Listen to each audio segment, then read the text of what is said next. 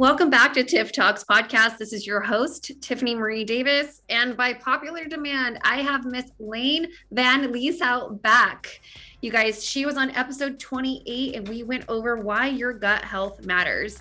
Today, we are going to go over why your blood sugar balance matters. And I'm so excited to talk about this because blood sugar balance is so important when it comes to thyroid function, to hormone health, to also, just overall immunity, and not only immunity, but also for diabetic patients. And I would definitely say that this is a rabbit hole. I mean, we can keep going with why blood sugar balance is so important. So Miss Lane, welcome back to Tiff Talks podcast. I'm so excited to have you. Yay, thanks for having me back. And for everyone that may have missed episode 28, would you mind just giving a little bit about your background? And, you guys definitely go check out episode 28, Why Your Gut Health Matters. It's so good. We took away a lot of nuggets on this one, and we're definitely going to dive into this episode here with Miss Lane. But Miss Lane, go ahead and give everyone your background and go ahead and kick it off. All right, great. So I'm Lane Van Lieshout.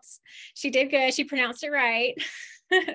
I'm the owner and founder of LV Wellness, which is my virtual functional medicine health consulting business. So I help millennial women who are, very driven in their careers and maybe just even life in general, but like we want to increase energy levels and decrease stress, balance moods and hormones. And we do that by getting to the root cause. And we really want to reclaim that vibrancy, that full of life feeling, and the confidence that we all want, because that's what's going to allow us to show up the way we want to and just really enjoy life. And so that's how I help women. My background is actually in nursing. So I've been a nurse practitioner for over 3 years now. I've worked in the medical field as a whole for over 13. So I've worked with a lot of sick people who have really been struggling over the years. And I've always been in the hospital setting. So again, just super sick people.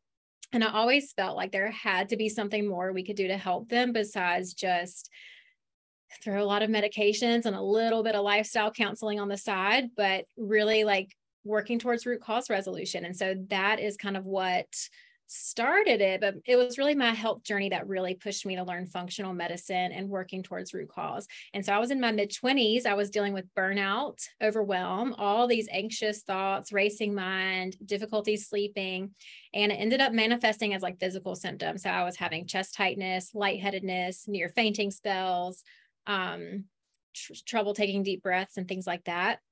Of course, my medical workup was normal. I was left without answers, told, everything's fine, but I just knew that there had to be something deeper. So that's when I started really studying functional medicine. And that led me to finding that balance that I'd been seeking and felt in control of my health again. And then I just realized there were so many other women going through similar experiences just to be told everything's normal. It's just stress, or it's just all in your head, which are really upsetting things to hear because like we know our body's best and we know when something is off. And so ultimately I have created the service that I needed back then so that I can help other women going through something similar who are determined to get to the root cause, who will not accept those answers like, oh, it's fine, it's just in your head. We need real answers and real solutions so that you can get back to the life that you love. And so that's where I come in and help guide them in that process. That is amazing. I think as women, we already have this intuition built within us and we know when something's off. And I think that's a gift that we've been given since the day we were born, right? And you hit the nail on the head. There's so many things where it's like, man, I feel like this, or I feel like I'm in this space, or I feel like something's just off. I'm overly hot, or, I'm not using the restroom the right way. I'm always bloated, but I've been on every program possible to, to get this out of my gut or whatever it is. So that's really powerful that you said that.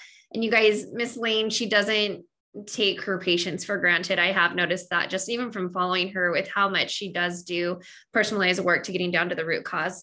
But I definitely want to go into why blood sugar balance is so important for everyone's healing journey and not just those with pre-diabetes or diabetes. Can you tap on that? And I want you to go deep on that one so that way we can all understand. Yes, for sure. So first things first is all hormones work together. Not a single one of them works in isolation. So when one is thrown off, it can certainly cause others to be thrown off. And blood sugar balance is one of the very first steps that I would like for people to consider taking when you're on a health journey, no matter where you are. And it's something that I've been talking about a lot lately, because I know how prioritizing my own blood sugar balance has improved my health, my energy, my moods. And it's just so important regardless of where you are. And we're not just talking about diabetics or pre-diabetics, like you mentioned, but that's where we're used to hearing about blood sugar, is how it contributes to those diseases. And that is very important. But there's actually a lot of imbalances aside from that can affect every single one of us, no matter how healthy we look or may feel that we are overall. And it's something that I talk about with every single one of my clients, and is especially important for people who are struggling with mood and energy and hormone imbalances. So blood sugar or blood glucose, they're the same thing. We'll just use those terms interchangeably, but that is our main source of energy. We need it to fuel every single cell and tissue in our body. So it's not a bad thing. We need the glucose, but we want it to be kind of more steady and not cause as many spikes and crashes. We do get glucose from our food sources, mainly like starches and sugars. And then we have insulin, which is the hormone that transports the glucose from the blood into the cell, where then it's used for energy production. So when our blood sugar becomes dysregulated, we see a lot of spikes and crashes because of our food. It comes on board fast, and then it usually falls just as fast, which is when we start feeling our energy and moods get thrown off. We can feel blah, like people say, I just feel blah. I don't know how else to describe it. A lot of times I think about blood sugar with that. And it's because, what we eat does cause that blood sugar to rise. And sometimes it can rise more rapidly than we would like. And then again, what goes up must come down. And so that's when we start to see other symptoms as well, like these energy crashes, especially if it's happening not too long after you eat, people getting hangry or irritable, feeling like you have to eat frequently in order to feel well or not be hungry. We can also see this contribute to more cravings, especially sweets, because that's the body saying we need energy because the blood sugar is low. It needs something quick, and the sweet is going to give that quick burst of energy. We also see lightheadedness, dizziness, exhaustion, brain fog, poor attention span or memory, and then other mood swings like anxiety, feeling down, just irritable. It can also lead to higher body fat, especially in the torso and around the abdominal organs, which can ultimately lead to things like fatty liver, fatty pancreas, and further hormone imbalance, because again, it is glucose, insulin, and all their hormones are all related. And the one last one I'll touch on, which really gets people thinking sometimes, like maybe I should pay attention to this, is dysregulated blood sugar causes us to age faster. It causes poor skin health because of the oxidative wear and tear that the higher blood sugar causes in the lining of our blood vessels and in the cells. So that's often one that gets people's attention. Oh yeah, anything to keep the Botox away, right? Yes. Yes. Or if you like it, all the power to you.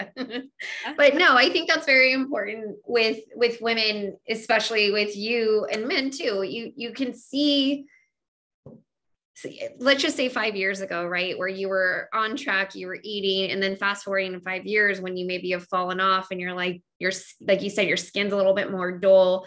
I always say our skin is our number one indication of what's going on inside of our bodies. It's our largest organ, as you know. And if you have acne, if it's dry, if you're starting to see premature aging, things like that. So I'm glad that you talked on that, because there's a lot of things that I try to express too. Like my clients, my patients, my friends that even ask me for advice, is just hearing you validate that. It really does start with how you're eating, and not just how you're eating or what you're eating, it's when you're eating, it sounds like, is most important. And to kind of go back to the symptoms of dysregulated blood sugar, hangry is like no joke.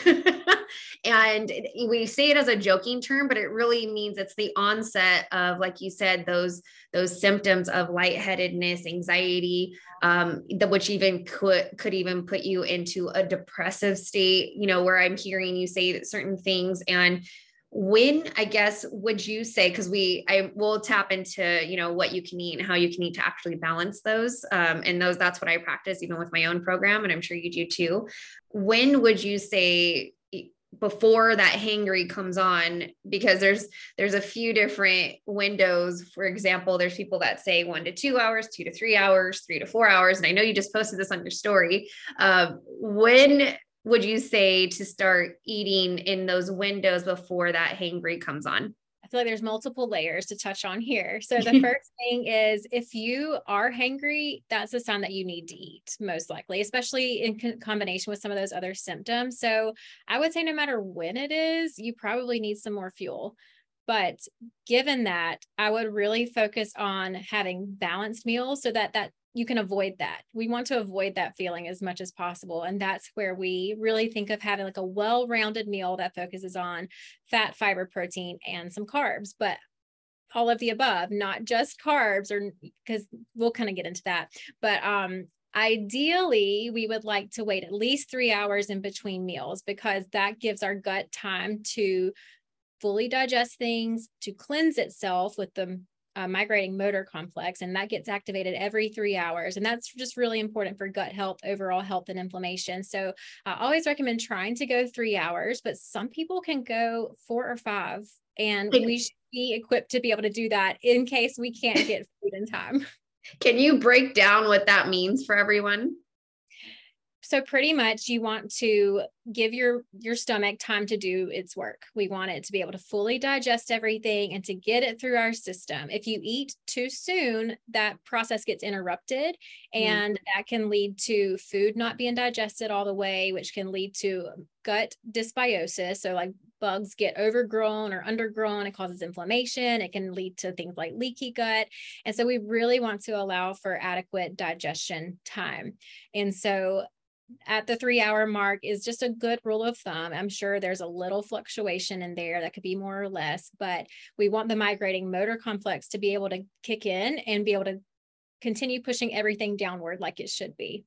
So for those who don't know what a motor complex is, can you explain what that is? So it's just, our gut has muscles. We all have like, there's muscular cells in our intestines, and all of that gets activated. And there's another action called peristalsis, which is the mechanism of which everything moves in the right direction, not the wrong direction, not kind of getting stuck, but it keeps it moving with gravity, like downwards, in preparation to be eliminated. So that's kind of a background on that. Thank you. Because some people may be like, whoa, what is this? But I mean, it sounds so much better coming from you, explaining it to everyone, so that way they can be aware of why, I think that's the biggest thing is, when you, like, for example, when children, they ask you why 100 times to get down to the root answer. I always say children are our biggest teachers, right?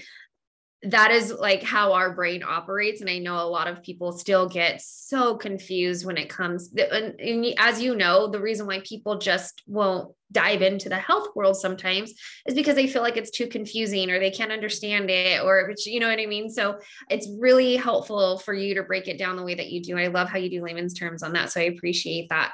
Now diving into all of this, what are some simple tips that you or I could do, and everyone else listening, to improve blood sugar balance?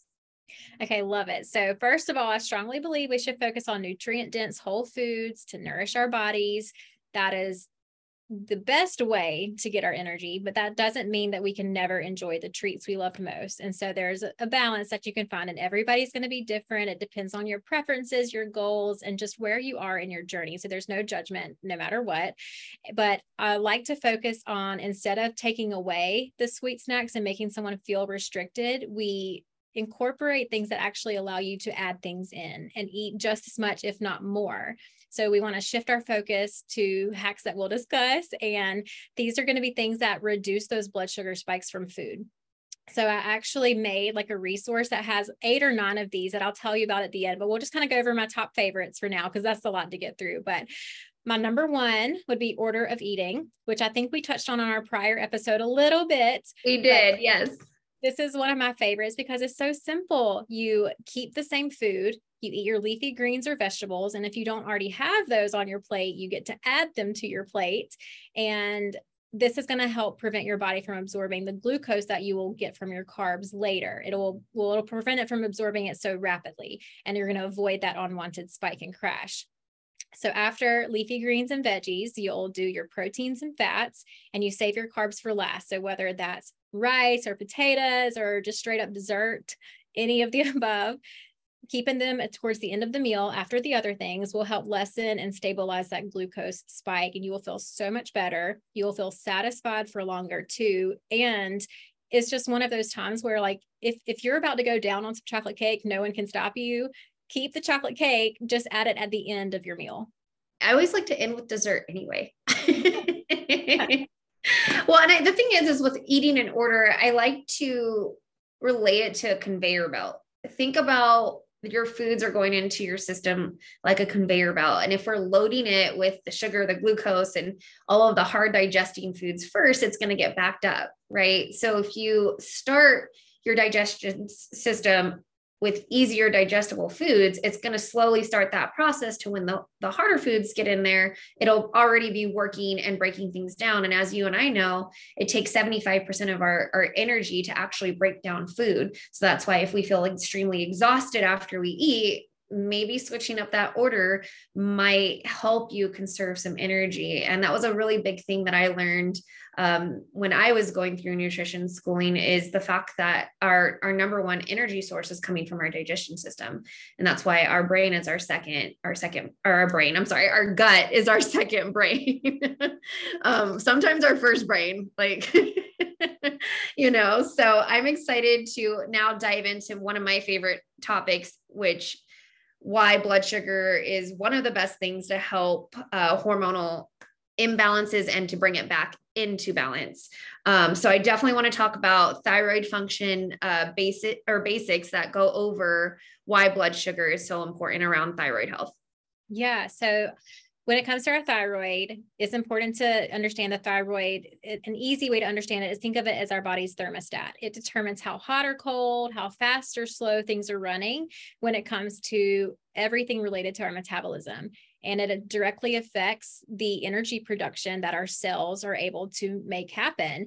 And this influences things like our weight, our body temperature, our skin, gut function, immune system, fertility, our mood, energy, just so many different things. And in order to have good thyroid function, we need adequate nutrients like adequate protein, things like iodine, selenium, iron, zinc, vitamin A, among lots of others. But it can also be affected by things like stress and inflammation most commonly. And we have to remember that stress is not just mental, emotional. There's also internal physiological stressors that can play a role here, like gut dysbiosis, food sensitivities, toxins, calorie restriction, overexercise. All things like that can create an internal stress that your body's having to adapt to. And so that can throw off hormone balance just alone, even without, other things coming into play like blood sugar. But the thyroid is often one of the first hormone related processes that shows up as being affected by those things.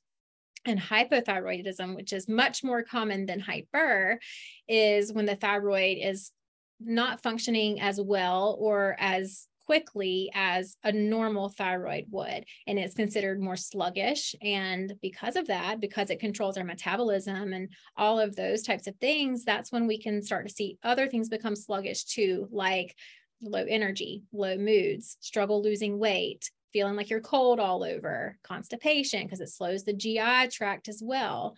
We can see brain fog and other hormonal symptoms like low libido or PMS, again, because of how it affects all the other hormones, our estrogens and progesterones too.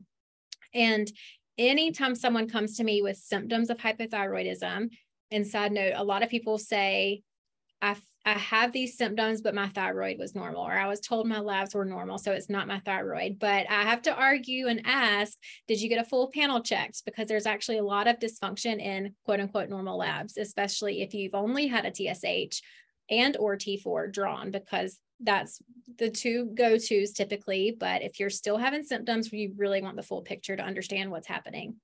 I don't know. That has to be my biggest pet peeve. That when I see labs and I just see the TSH and then just their T4 and not even their free forms, like my skin crawls.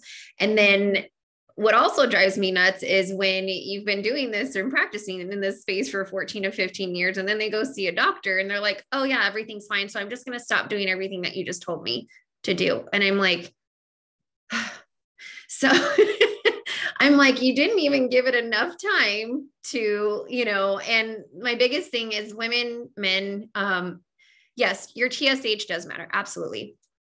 Now, the biggest thing is getting your free forms checked off. And I know, Lane, you can dig deeper into this a little bit too. Free forms are going to be huge. Free T3. I don't know why doctors do not test free T3 unless you like hammer it, literally hammer it into them.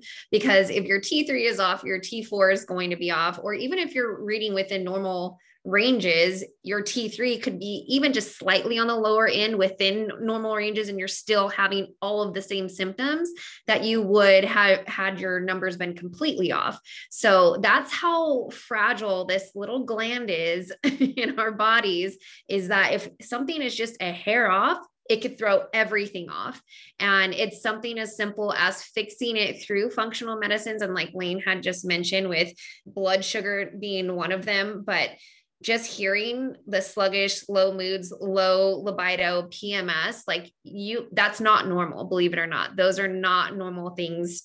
And when we like kind of joke around as women, like, yeah, I just have PMS, or, I'm just not in the mood for a month, or in a bad mood today. It's like, well, if that's consistently happening around your cycle or for a week on end, like there's something happening that you need to look a little bit deeper in. So I'm really happy that you spoke on that, because that's probably my biggest pet peeve, is when people say, oh, my thyroid's normal, so I'm fine, it's something else. And you're like, wait a second, back up. We're missing like the bigger picture here. So what would you say? So as far as hypothyroidism, what are some tips that you like? For example, I have hypothyroidism and I've been managing it for years, and I've done everything natural as possible, but I know that I've pretty much scarred my thyroid from competing.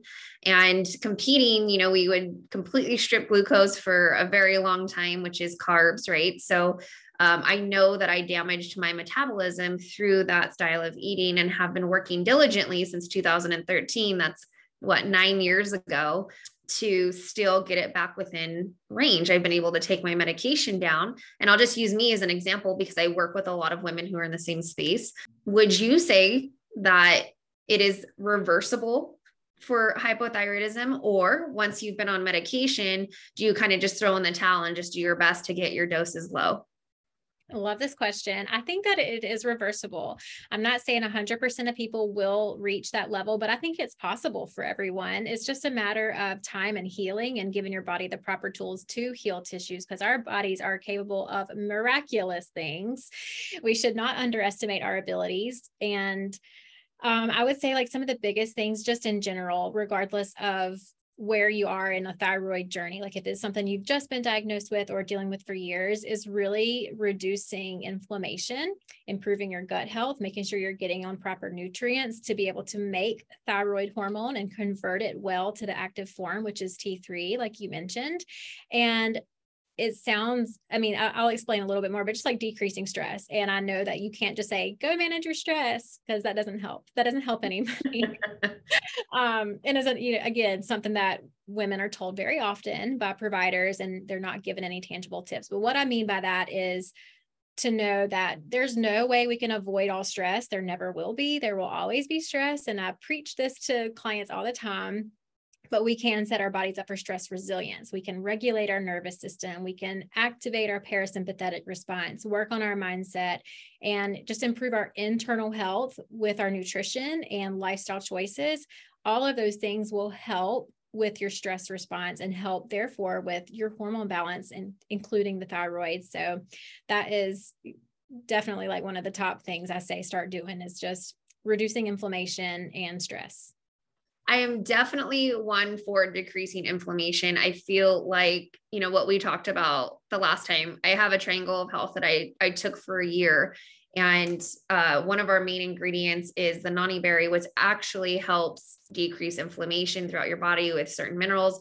I took that, my 22 antioxidant superfoods, and then my tocotrienols and wild Alaskan sockeye salmon, just those three things for a year.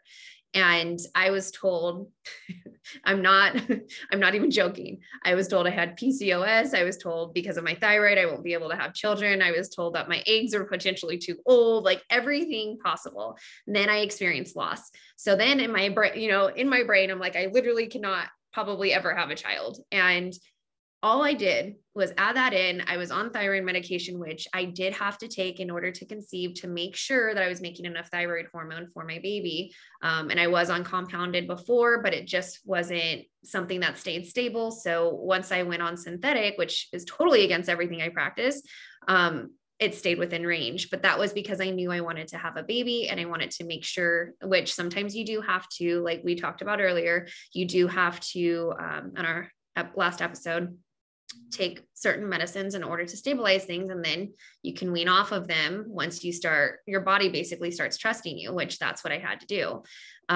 So once I took that, literally within, what was it, 11 months, I tried and conceived on my first try, and he's a perfect, healthy baby. So I do believe everything that you're saying is sometimes we're just missing those small little like micronutrients and inflammation markers that might be up, and we're unaware that once you get that down, then you allow your body to absorb nutrients again.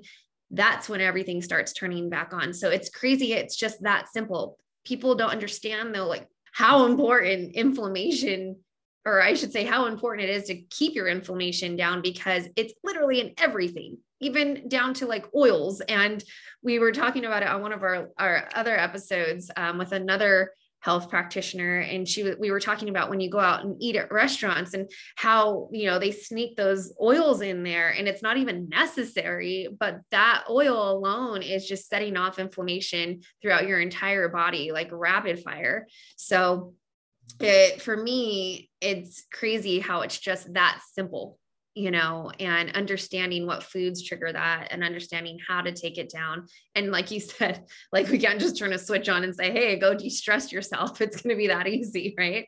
Gosh, I mean, I wish.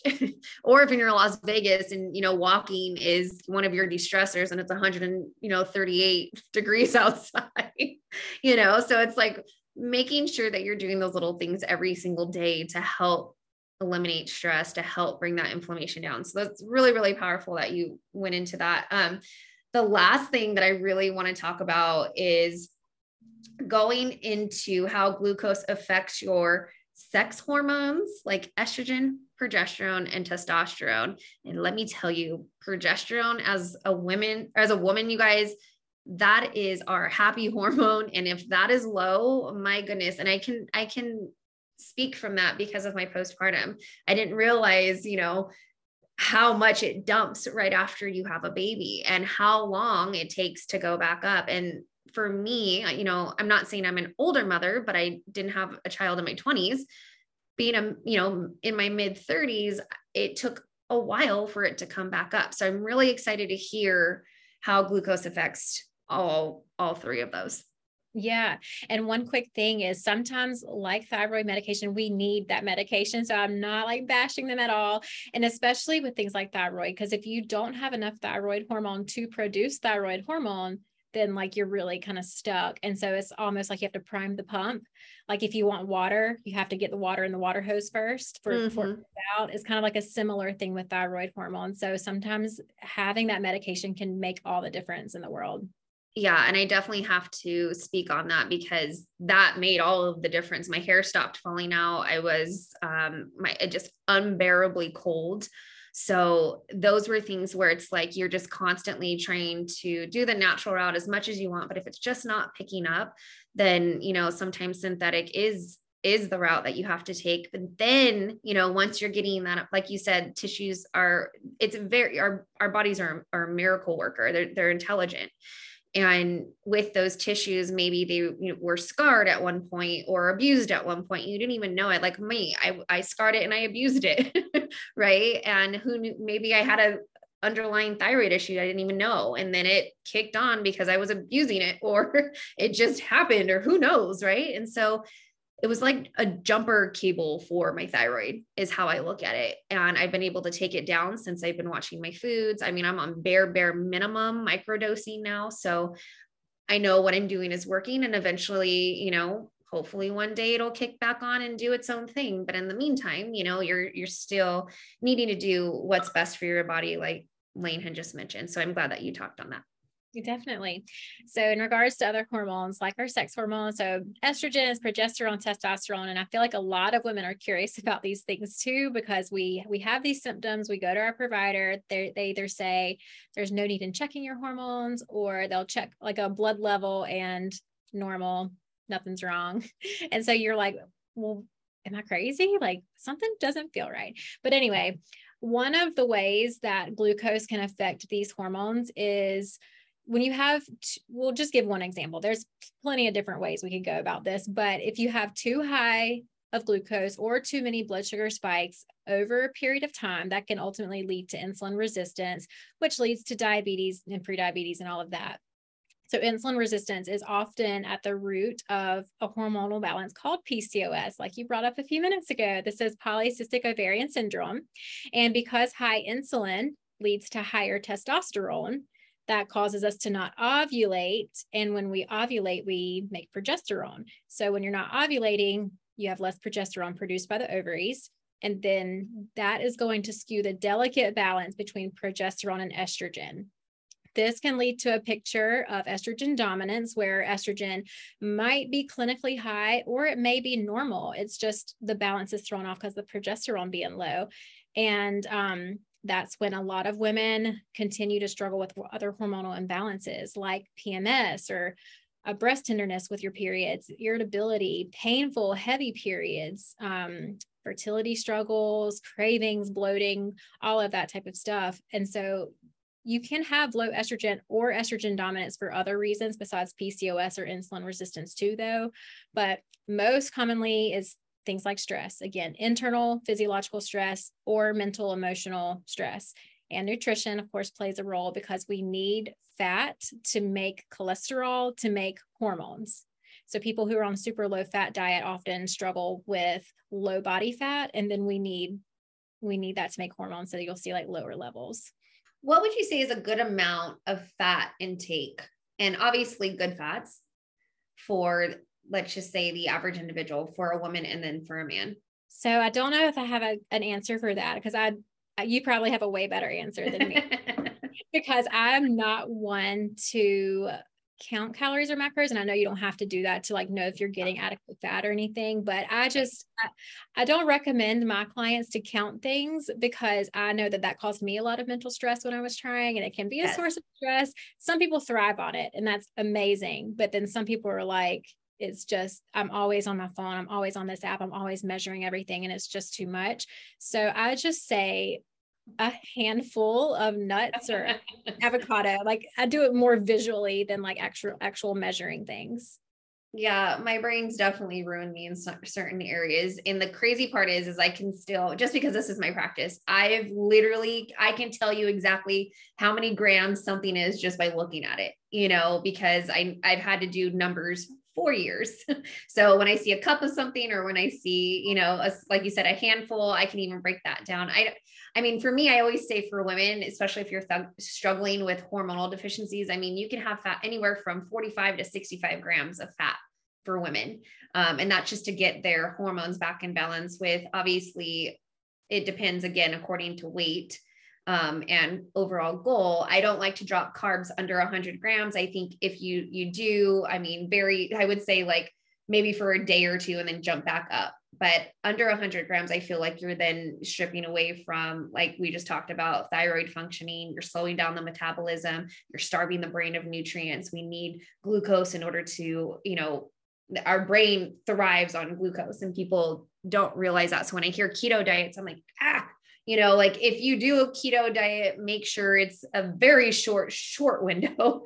And I think you and I can agree on this, is the only time you really should do a keto diet is if you have an illness, or if I know a lot of children that have seizures because they can't metabolize the glucose properly in their brain. So that would be the only time. So, and do you agree with that?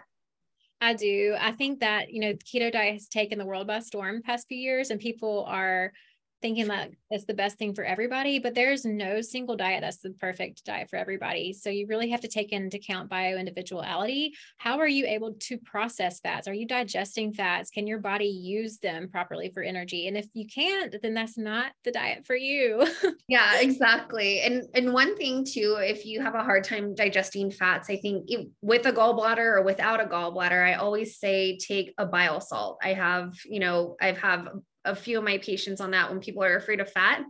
I usually have them on a beta food or like a Colacol with bile salt to help them metabolize fats a little bit better. So it is something that people are either afraid of fats or they're afraid of carbs. And really, I think if you have a healthy mindset around food, where you're eating the right foods and understanding what to eat, eating in threes, I always say protein, fat, and carbs. I have a program. I'm sure Miss Lane has a program where we can help you walk through what that would look like for you, and a list with inflammatory foods and just obviously what to stay away from. But we always want you to live your life too. And I know Lane is the same with that. Once you get your body into a place where it trusts you again, it's like she said earlier, your body is intelligent and it will know exactly what to do with the foods and where to go and whatnot. I definitely have taken a lot of notes on this, and I have like 3 pages and why it's so important to balance your blood sugar. And that's such I feel like a topic that really isn't talked about. And when you're missing meals and how crucial that is to your overall health and your development, and even as an adult, as we age and what it's doing to our aging process and our oxidative system. And it's just something that for us, like she said, like a handful of nuts, protein, fat, and carbs. So I don't know, even if you're like on the road, like a good grass-fed beef jerky with a handful of nuts, right? And maybe an apple, something like that, right? Just to kind of get that in. So is there any last things that you wanted to tap on before I asked you one more question? Well, I love that example with the beef jerky and the nuts and the apple, because that's like one of my other favorite things to talk about pairing food. And so let's just say you're someone who is kind of starting your journey, or maybe you've been on it for a while, but you're, still having issues with like mood or energy. Really take a look at what you're eating and what it's paired with. So are you familiar with the term like naked carbs, or do you think your network is? Okay, so naked carb just means that the carb source is not paired with fat, fiber, or protein. So it's just a carb by itself, like a chocolate croissant, or like oatmeal that's like apple cinnamon oatmeal from a packet, or banana or ice cream. All of those things are primarily carb sources and heavy on them too. So they're going to cause a rapid glucose spike. And so you can put clothes on them in the form of like fat, fiber, or protein to help balance out the blood glucose spike, avoid that energy crash and burn. And other examples are, let's just say you love croissants for breakfast. You're not willing to give that up quite yet. Add some eggs to it, add a piece of sausage or a veggie scramble, like any combination of that. Honestly, the more the better, because then you'll be fuller, longer, more satisfied. Or adding avocado and eggs to your toast, or walnuts, chia seeds, flax seeds to your oatmeal with like a little sprinkle of protein powder. So it's not always about removing the sweet source, but adding in more stuff to balance it out a little better. Well, that was my question. Oh. I was going to literally ask you, what do you say to those who just will not give up that, chocolate bar, or that, like you said, croissant? What are those like little Madeline? I have this one patient. She's so funny. She will not give up her Madeline cookies. I can't remember if that's what they're called. It's like, I don't know what it's called exactly, but it's I don't know, 30, 40 grams of sugar. And I'm like, ugh. So I tell her to have a protein and a fat with it to slow down the spike. So I love that you said that. And I didn't know that there was a term around it, but it's called naked carbs. So dress your carbs, right? Yeah. I didn't mean to ruin the question. No, that's freaking awesome. Like, yeah, we're on the same page. Exactly. Totally. She like, what's that? What do we have, like ESPN or something? What movie movie is that? That's so funny. Mean Girls. Yes. Oh my gosh, it's ESP. That's so great. That was awesome. So Lane, it's always a pleasure having you. I'm sure I'll have you back again on another topic. I love getting with my other health professionals and just really helping in areas. I feel like this is a really big one. I feel like depression is on the rise. I feel like people are in a very dark space. I do see a lot of it happening through our food sources. It makes you question a lot of things of what's going into our foods from a hormonal standpoint as well. So really understanding the importance of making sure, your foods are, antibiotic free. If you can't afford organic, organic is always going to be the best sourcing. You will notice, and I have noticed, and I'm sure you have noticed with meats right now, I feel like some of our meats have been stressed. You can tell through the tenderness of the meat if you feel like it's a little chewy or too chewy. That, let's just say chicken might have been stressed during the process or even prior to. So there's little things that you can kind of look at and see with your meats as well. And really understanding sourcing is everything. And do your best to have organic, cage-free as much as possible. Grass-fed, because that means they're in a little bit more of a roaming space. Any last closing statements on that, Lane?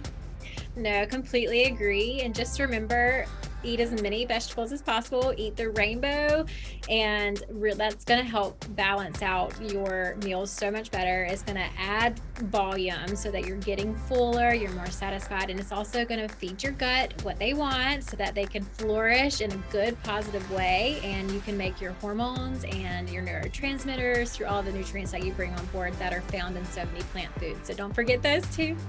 Love it, love it, love it. And then lastly, where can everybody find you? So I am on Instagram and TikTok. It's my first and last name with an underscore. So I'm Layne, Layne _ Van Lieshout, VanLieshout. And my website is lvwellnessconsulting.com. So you can find me any of those places. I do offer free strategy calls for people who are really serious about figuring some stuff out with their health and they're ready to kind of take the first step. That's a great place to start. It's like no obligation or anything like that. We just kind of talk about your health a little bit, bounce some ideas, and I give you some feedback on like what I think is going on with you. And then one thing that your listeners can do is right now I have a free blood sugar balancing guide on my profile. So you can go to the links there.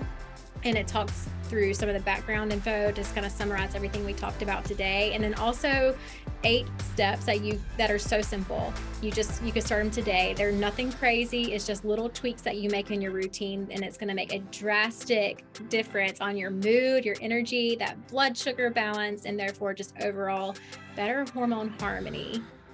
I love it, you guys. And if you want to hear on episode 28, why your gut health matters, to kind of pick up where we left off, definitely check Miss Layne out there and then reach out to her. She is incredible. Again, another amazing episode on Tiff Talks podcast. Thank you for being here, and until next time.